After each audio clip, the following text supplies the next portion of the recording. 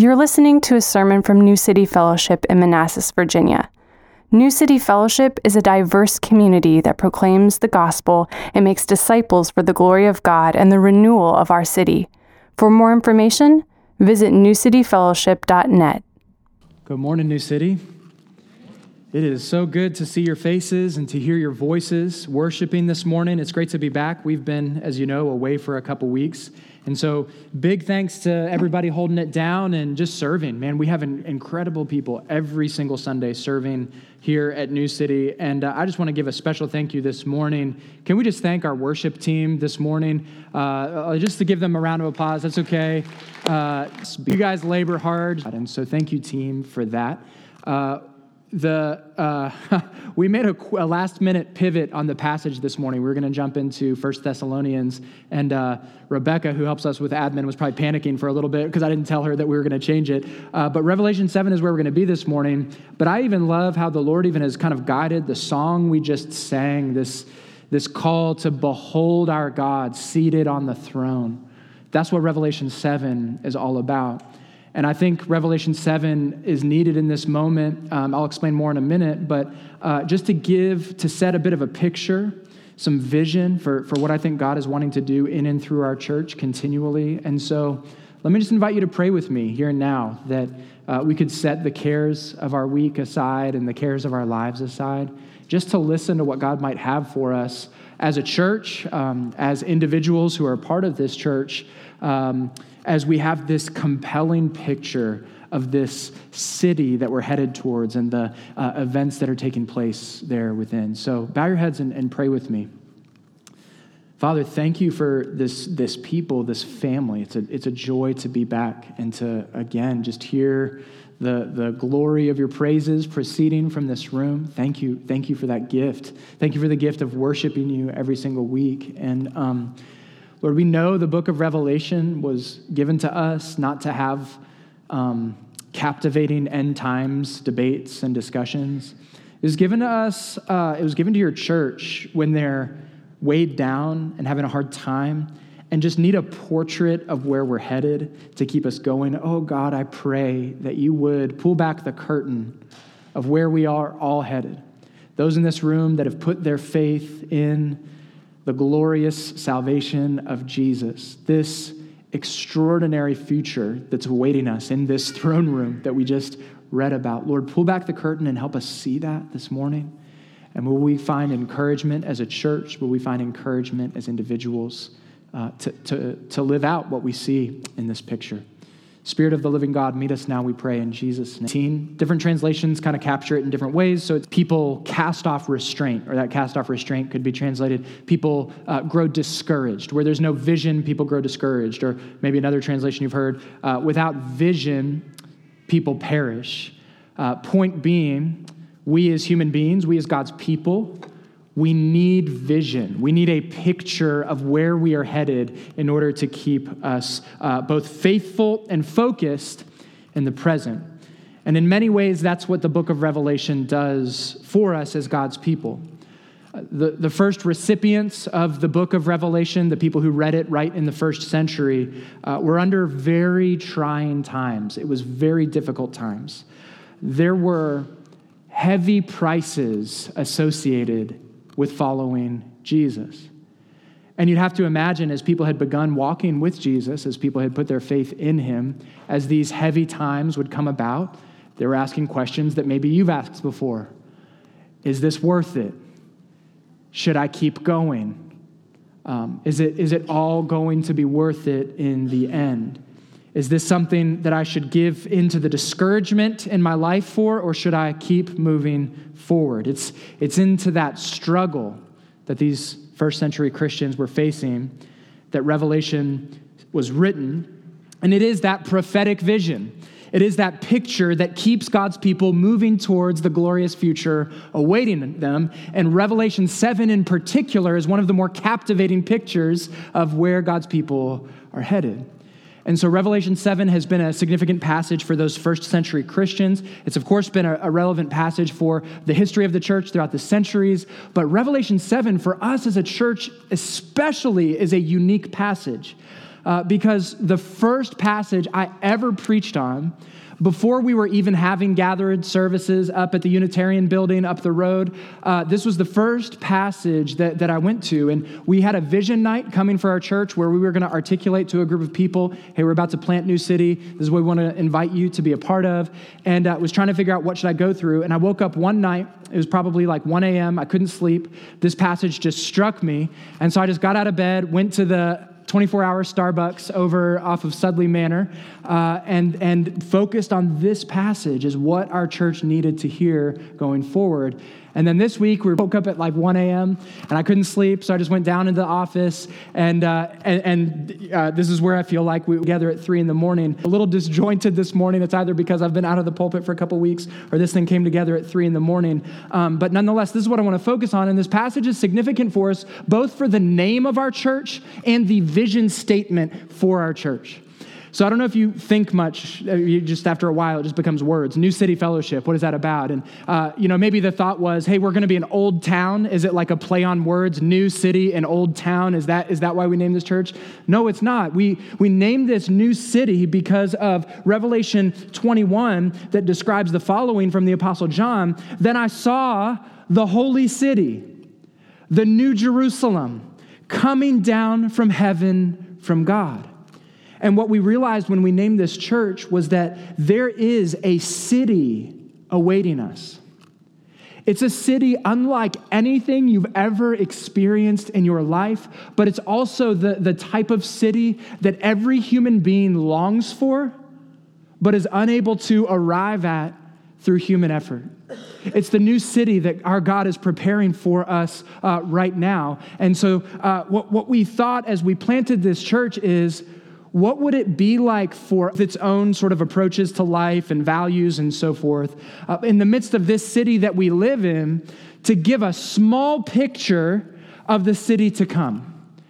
What would it look like for us to sort of put on display the values and the characteristics of the city to come in the city we presently live in the here and now? Almost like if you were, say you wanted to go to Italy. You've never been to Italy before. And I know in San Diego and maybe other cities, there's a little Italy. And I'm sure if you've been to the real Italy, the little Italy feels nothing like the little Italy in San Diego. But nonetheless, you could go there and get some sense of the culture, the distinctive features, the values of Italy. What we want to be of the church is a foretaste, a sampling of the city to come. And so if we're going to do that, what we then have to ask as a church is, what are the distinguishing features of the new city, the New Jerusalem? What stands out about that city that we could put on display right here in this city and the here and now? And I'll just lay out our vision statement for you. We've not talked about it in quite a while, but let me just give you the picture, the hope that we desire to continue to become as a church. We desire, specifically, these words have come out of this passage in Revelation 7, we desire to be a diverse community that proclaims the gospel and makes disciples for the glory of God and the renewal of our city. What I want you to observe this morning in this passage is that wasn't just a creative vision statement that we came up with, but every feature of that vision statement is actually found here within this text. And so I want to walk through it with you, look at some of these distinguishing features, and invite us to consider freshly, what does it look like for us to put on display the new city of our God in the midst of Prince William County, Manassas, and Northern Virginia as a whole. And so, first one, what are the priorities of the new city that need to show up in our church? We desire to be, we genuinely do desire to be a diverse community. And I've not talked about this for quite a while because our church is really what I mean by that, and see the profound realities that are found within. And so the first thing that captures John about the New Jerusalem is the vast, and I do mean the vast array of all sorts of people that are represented there.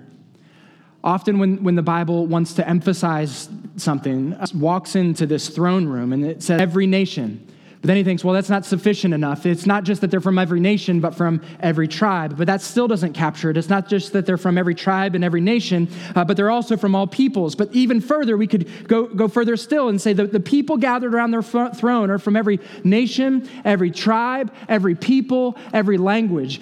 John is exhausting his vocabulary to describe the great multitude of various people gathered around this throne room. And so in the throne room of God are gathered together people from America, people from El Salvador, people from Japan, people from Nicaragua, people from Kenya, people from Russia, people from Ukraine, people from Palestine, people from Manassas, people from Mexico. Like every tribe, tongue, and nation are gathered together around this throne. But what's so unique about it is not just that there's this great multi-ethnic gathering around the throne as though there's just like representatives from everywhere. The more captivating part there is that somehow they're unified. All these different people, all these different backgrounds, all of these differences from one another according to worldly descriptions, there they are, unified, focused on King Jesus upon the throne. And as we planted this church, we longed that our church would be a display of this kind of ethnic unity, particularly in this city. Because we know in Manassas, Northern Virginia, D.C. as a whole, but especially Manassas, we are most certainly a place with a multi-ethnic, a global city, you could say. And it's important to recognize, like, it's not as though in Manassas or Northern Virginia, there's some great hostility that exists between the varying ethnic groups that are here. By and large, we're here, we get along, but what you don't often see is a tight-knit community of people that represents the ethnic makeup of our city. And so what we asked is, God, what would it look like for us to be, yes, a tight-knit community, united together, but in that tight-knit community, to be united together with the varying ethnic backgrounds that make up this city. Add to that age, add to that socioeconomic status, add to that even political perspectives. What would it look like for us to be united as a tight-knit community in the midst of all of that difference? That's what we want to see. The question obviously is, how do you do that? And maybe the jury's still out on how you do that, honestly. But some might suggest in order to do that, what you need to be really focused on is all of the different things about us. So like make a great emphasis about all the things that are different, and maybe that'll will draw people together. And there's something to be said about appreciating our differences and drawing one another together in the midst of them. But actually what will draw us together regardless of our differences is actually, as Christians, absolutely the same. Some of you have read Dane Ortland's book, on gentle and lowly that we give out here. He has a new book out called Union. It's a book describing our union with Christ. And in it, he gives this captivating picture of our core identity, our union with Christ. And this is the ingredient. This is what is essential for there to be a community of people that are different from one another, yet somehow also united. I want you to hear how he describes your identity through your union with Christ here in this book. He says, if you can bear with an irreverent illustration, think of yourself as an onion, okay? So this morning, just pause. Think about yourself as an onion.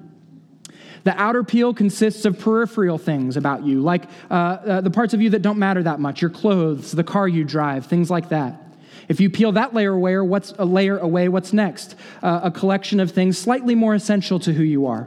The family you were raised in, your personality profile, your blood type. The next layer is deeper still, your relationships, your dearest friends, your roommates if you're single, your spouse if you're married. Peel that away. The next layer is even deeper than that, what you believe about the world, the truths you cherish deep in your heart, who you believe God is, what your final future will be, where you think world history is headed. The next layer after that is even deeper still. It comprises your sins, your secrets, past and present, things about you that no one else knows, but keep peeling away, layer after layer after layer, everything that makes you, you. And what do you find at your core? You find at your core that you are united to Christ. And I love this line. That is the most irreducible reality about you. Let me say that again. You are you. Peel away everything else, and the solid, immovable truth about you is your union with the resurrected Christ. What does that have to do with the picture of this multi-ethnic group that we see in Revelation? Well, what makes that picture of this multi-ethnic, diverse group that's represented in Revelation 7 is this. We can be really different from one another because the irreducible reality at the core of who we are is the same. You can say amen to that. It's okay. We are at our core united to the resurrected Christ. And if that's the same, the most fundamental thing of who we are, well, then let any other differences exist that exist. We have that core reality in common. And so that's what we have to lean into. That's what we have to embrace as a community of people, our common union, our shared identity with Christ, regardless of whatever other descriptions you could put about the peripheral areas of who we are. That's the first thing that stands out about God's city, is that it's a diverse and yet unified people. Secondly, what stands out to me? This city is proclaiming a message. Often cities have like a message, a tagline, a slogan that sort of in a sentence summarizes who they are as a people. And so you guys can perhaps help me out with this. Virginia's is what? Virginia is for lovers. Good. You guys are familiar on that one. Anybody from New York? What's New York's tagline? The city that never sleeps. You got it. Very good. Vegas. What happens in Vegas stays in Vegas. I think that primarily has to do with your money. Like you bring your money to Vegas and it stays in Vegas. You come back without any. Evan, don't answer this one. I want to see if anyone else can. How about the city of Manassas? Anyone know our slogan here? Anybody got it? Evan, give it to us. Historic heart, modern beat. That's the city of Manassas. That's what we want to be about. Our historic, every city tries to come up with like a slogan. What's you find a message that encapsulates what stands out about that city, what's unique about that city. So as we look into the city of God and we see them there, we most certainly see a message. And it's not a message that they're just like, modern heart, historic beat. Like it's a message they're really passionate about because they're yelling it out from the top of their lungs. That message can be found in verse 10. It says, and crying out with a loud voice, this is the message of the city of God. Salvation belongs to our God. That's the message that's proclaimed. It's the message of the gospel, and it implies a couple things. One, everybody who makes it into God's eternal city, first of all, has to recognize their need of saving. Many people have a perspective of God and think of him in terms of like, maybe he can get me out of a pinch. Maybe he can help me financially. Maybe he can give me some wisdom on how to navigate life. But the only people who make it into God's new city are those who say nothing short of, I need to be rescued. I need to be saved. So it implies, first of all, the need that we need salvation. And then secondly, it implies the reality that God has provided that salvation in the person and work of his Son. We need salvation in God through sending his Son to be born as one of us, taking on human flesh, living a perfect life, dying an agonizing death on the cross for our sins, raising on the third day, ascending into this very throne room where he's reigning and ruling the entire universe. That's the salvation that God has provided, and that is the message that we exist.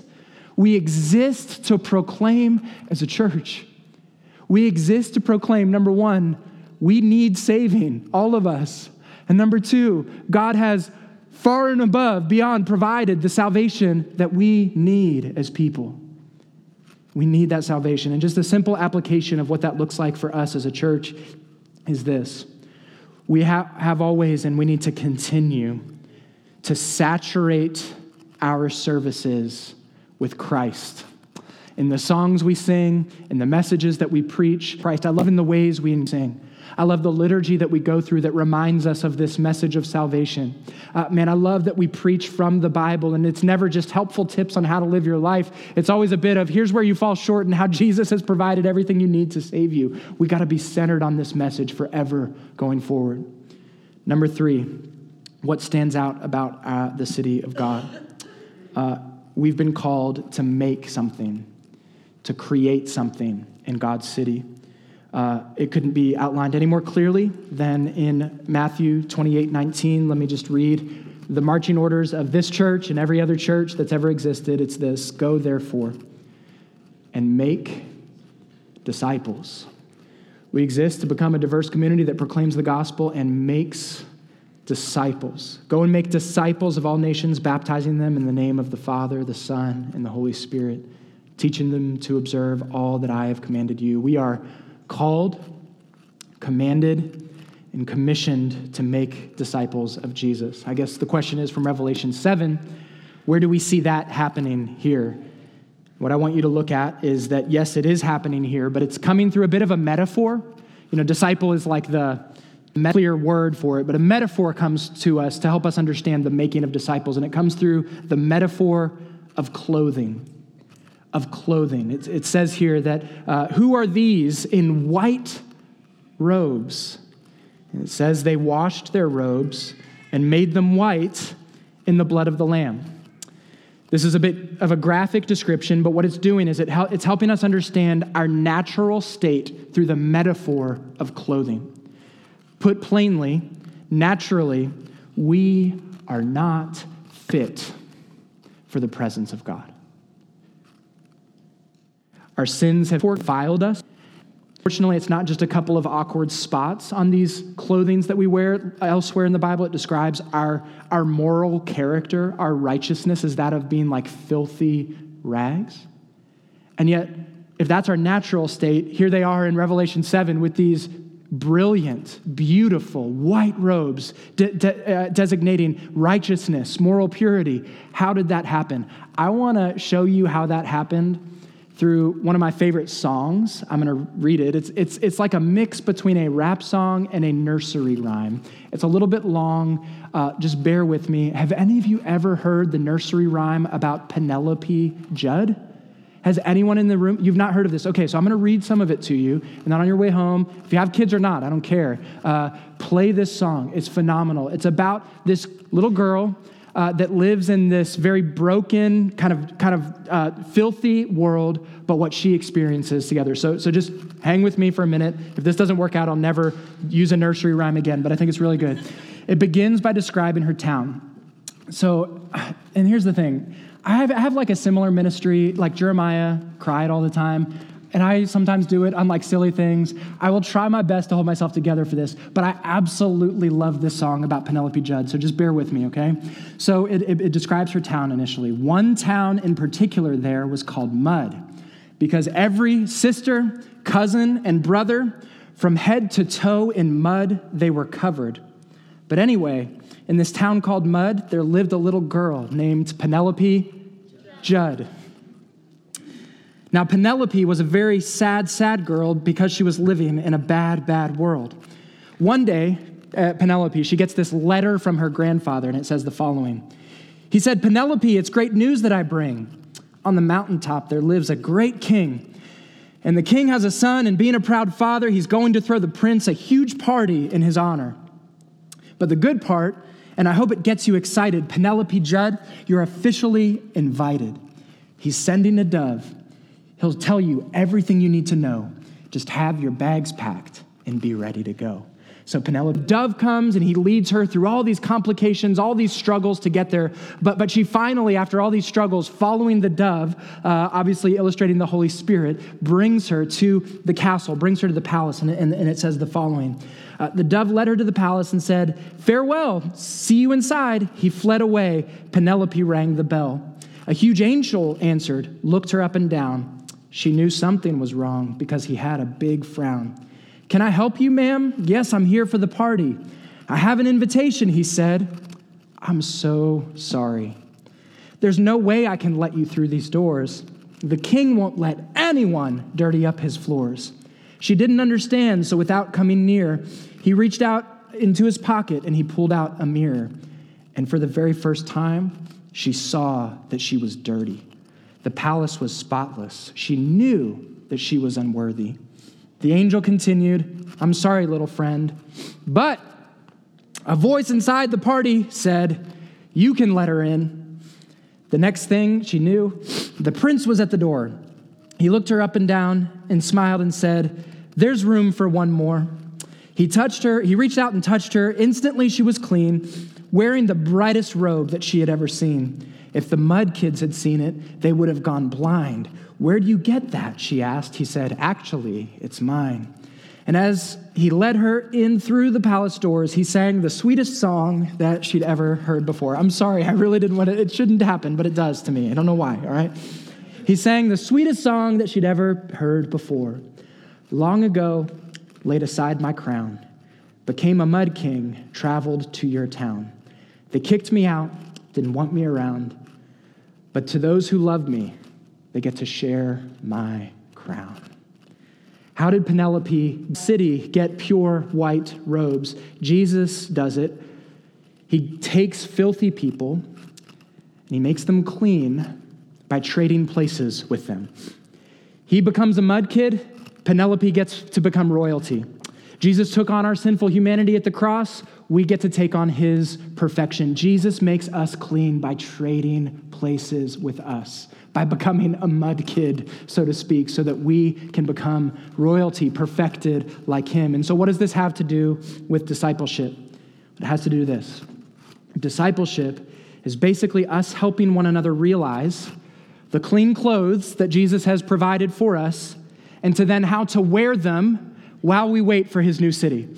Discipleship is helping us realize the clothing that God has provided and how to wear that, how to live that in our day-to-day life. Discipleship is asking, what does it look like for me to put on Christ in every area of my life? What does it look like for me to put on Christ's character at work, in my singleness, in my marriage, with my kids, with my money, with any area of my life? What does it look like to display the character of Christ that he's made available for me by trading places for me? That's the role of discipleship in this church, and that's what we are called to do with one another. Whether it's in community groups, whether it's through meeting over coffee, we're to intentionally help one another to look like Christ while we wait for those pure white robes that have been purchased for us. Does that make sense?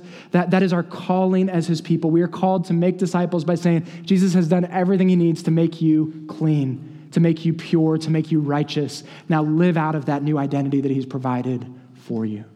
We're called to make disciples. Number 4, we're called to engage in the renewal of our city. Renewal, what does that mean? Dictionary describes it as the replacing or repairing of something that's worn out, run down, or broken. So what we said as a church very early on is that we want to be a church that finds situations in our city that are broken, that are worn out, that need repair. And with God's help, we want to, Jesus has shown us and making us new, but a deeper, perhaps, reason than that. The reason we engage in renewing broken things in our city is this. In God's new city, all the broken things get made new. Listen to the description of renewal, repair, putting broken things back together later here at the bottom of the chapter that we read in verses 15 through 17. So it says, therefore they are before the throne of God, and they serve him day and night in his temple. And he who sits on the throne will shelter them with his presence. They shall hunger no more, neither shall they thirst anymore. The sun shall not strike them, nor any scorching heat, for the Lamb in the midst of the throne will be their shepherd, and he will guide them to springs of living water. And God, thank goodness, will wipe away every tear from every eye. Where's renewal in that? You know where the renewal is that's happening there? It's with this word that's mentioned twice. It's with this word, anymore. Anymore. God is saying to us in this passage, here's how the renewal is going to work. You know how people get hungry? They lack basic necessities for food, for water in your city? In my new city, that's not going to happen anymore. You know how people lack basic things in your city, perhaps sometimes, like shelter? There are refugees. There are people who even lack the basic need of a home, whether a physical one or a relational one. Well, in my city, that's not going to happen anymore. You know how you're in a world filled with pain and hurt of all sorts and sizes, emotional, physical, mental, all kinds of pain. In my city, I'm going to wipe away every tear because that's not going to happen anymore. This is renewal. This is taking warm, not in my city. And so we have prayed as a church through the years that the Lord would guide us to areas of our city that are hurting, and that we could be a blessing there. And we've done a lot of different things, but I was reflecting recently that I think the Lord has done even a bit of a focusing of the type of renewing work that we are engaged in as a church. Like, we started the church and we sent people out to go explore, and Manassas has all kinds of things that need to be renewed. We've got homelessness issues, we've got substance abuse issues, we've got abortion issues, we've got poverty issues. We have all kinds of things that could be renewed in this city, and through the years, we've kind of narrowly focused our attention into one particular area. Do you know what I would just name it? The area that burdens us a lot as a church in this area? Struggling kids. This church cares a lot about struggling kids. And we've done things through the years, and we'll continue to do things through the years that bring renewal there. And so what I would love for renewal to continue to spring forth from this church into our community by our members doing things like going to those in the foster system and saying stuff like, hey, you know how your home isn't a safe place to be? Well, with God's help, we're going to step in, and that's not going to be the case anymore. For kids that need to be adopted, hey, you know how you don't have anyone right now to call mom or dad? Well, because of the new city that God's creating here and now, that's not going to happen anymore. And that we would move to places like the Georgetown South Community Center, and we would be able to say things like, perhaps not exactly like this, but hey, you know how people fall behind in school and then that fast tracks them to poverty? We're going to step in and help so that doesn't happen anymore. Hey, kids in struggling neighborhoods, you know how you have really difficult situations at home and maybe you don't have anyone to connect with or to talk to about it? Hey, we're going to step in, and that's not going to happen anymore. Hey, you know how you don't really have anyone to guide you or give you wisdom or mentor you through the difficulties of life? Well, in God experience anymore. What sort of anymores from Revelation could we bring into the here and now by God moving us towards these hurting areas in our city, particularly struggling kids, and saying, not anymore. We are not called to, nor could we ever fix every broken thing and even a pocket of Manassas. Nonetheless, we can move towards these hurting places and say, let me just give you a glimpse, a small glimpse of the city to come, where everything is renewed by the way we bring renewal into this situation in the here and now. One final area, I saved it for last because it's actually the most important. We desire to be, as a church, just like what's happening in Revelation 7, a diverse community that's proclaiming this message of salvation, that proclaims the gospel, that makes disciples, that renews our city. And then if we fail at everything else, let's succeed at this one.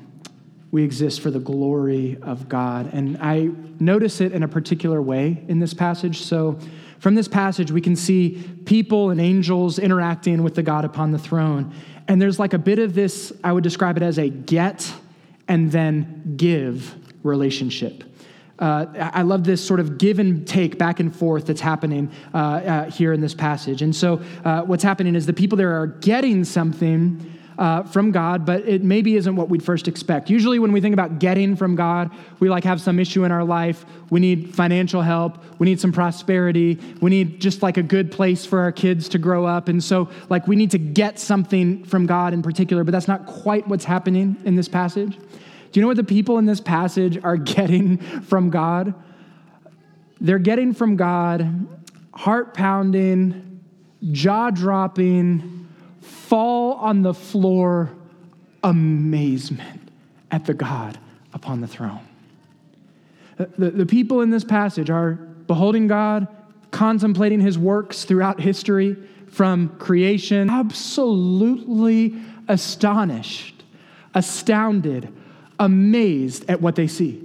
Just like we sang earlier, behold our God. They behold God and they stand amazed. That's what they get from him. They get amazed. And what do they give back in response? They give back glory to him as a result. They stand amazed at who he is, at what he's done. They fall on their faces, and then they once again exhaust human language to try to describe the glory that's owed to the God who's so amazing. Listen again. They're waving branches. They're crying out with a loud voice. They're falling on their faces in amazement. And then they give glory back to God, saying, God, blessing, glory, wisdom, thanksgiving, honor, and power, and might to be our God, not just now, forever and ever and ever. Like they're thinking every kind of characteristic, every attribute that they can think of about God. They're so amazed by him that they say, God, I can't just say you're amazing, or I can't just say I glorify you. God, to you be glory and honor and blessing and wisdom and thanksgiving and power and might forever, forever. They are exhausting themselves as they glorify God. So if that's what they do then, I think there should be something of that represented in how we engage with God here and now. I hope that we can continue to be as a church, both like inwardly in places that we can't see, like in our soul, we would be amazed at God as we worship together. But then that would overflow in the way we worship, that we would at the very least be people where you could say, I don't even know if I believe in God, but then they give him glory. And so let's continue to be a church clear on a couple things. God is amazing. And in light of who he is, we long to give him glory. As we continue forward as a church, I pray that we would continue to run after this picture of fostering a diverse community that proclaims this gospel message, that seeks to make disciples, that seeks to renew our city, all ultimately for the glory of our God upon the throne. And so this morning, communion servers, you can join me up here. Band, you can make your way up as well.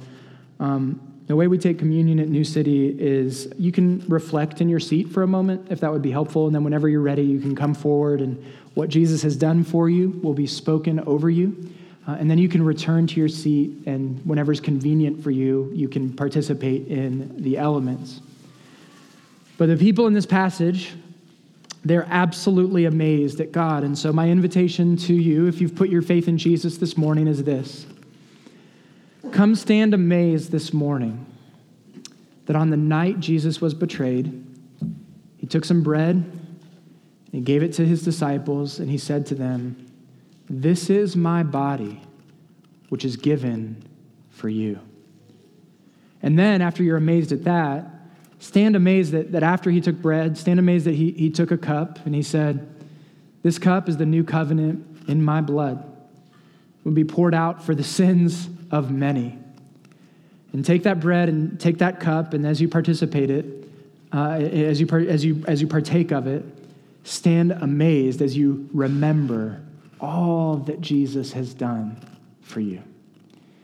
If you are here this morning and you've not come to a place in your life where you've put your faith in the salvation that Jesus provides, I want to urge you not to participate in communion. We do really believe that the communion meal is a symbol for those who have trusted in Christ and are now seeking to follow him. And if that's not the case for you, don't come forward quite yet. What we say to you, however, is not to come forward and take communion, but to recognize, just like we said this morning, salvation belongs to our God, and it comes through his Son, Jesus. Let me just ask you this. Do you see your need, or aided, but literally to be saved by God from your guilt, from the wrongs that you've done, from the sin in your life, from the death that we will all one day experience? Do you see your need for salvation? If you do, it is there for the taking. It is yours right here and right now. If you would, even as we come forward, you can sit in your seat and pray, "God, I know I've sinned against you. I need salvation. Would you save me through what Jesus has done? God, I believe, even it's perplexing, but I believe that you put forward your Son to die in my place and to rise on the third day. I trust it. I believe it." If you would make that your honest prayer, in whatever words you'd put it, then salvation is readily available for you this morning. Let me pray for all of us as we get ready to come to the table. For the rest of us, let's do it. Let's stand amazed at what these elements represent, and then let's respond by giving God glory. God, help us to do that right now, to not just go through the motions, but to be amazed, astounded, astonished in what you have done in saving us. You've given your body, you've poured out your blood to make us new. God, we are all the descriptions of renewal, they all meet us. We're broken. We're in need of deep repair. We're in need of resurrection. We need new life. And that's what you've provided through Jesus. So we stand amazed this morning at you, and we give you glory. Lord, would you even guide people in this room that just need to say, yes, Lord, I give my life to you. Would you make that so in these moments? We pray in Jesus' name. Amen. Amen. Whenever you're ready, you can come forward.